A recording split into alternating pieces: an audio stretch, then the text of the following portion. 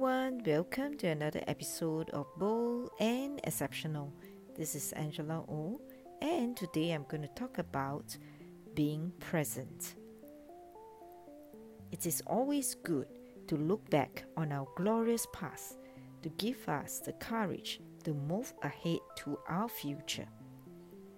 However, we stop living if we keep living on those memories. To live fully, we must learn to be present.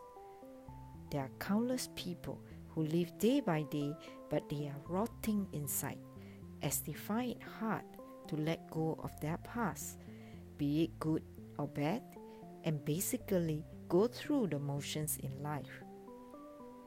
Now let's take deliberate efforts to appreciate each moment.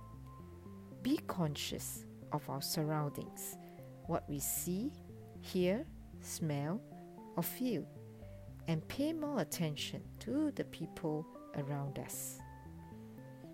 If we want to be truly free to enjoy living, live in the present.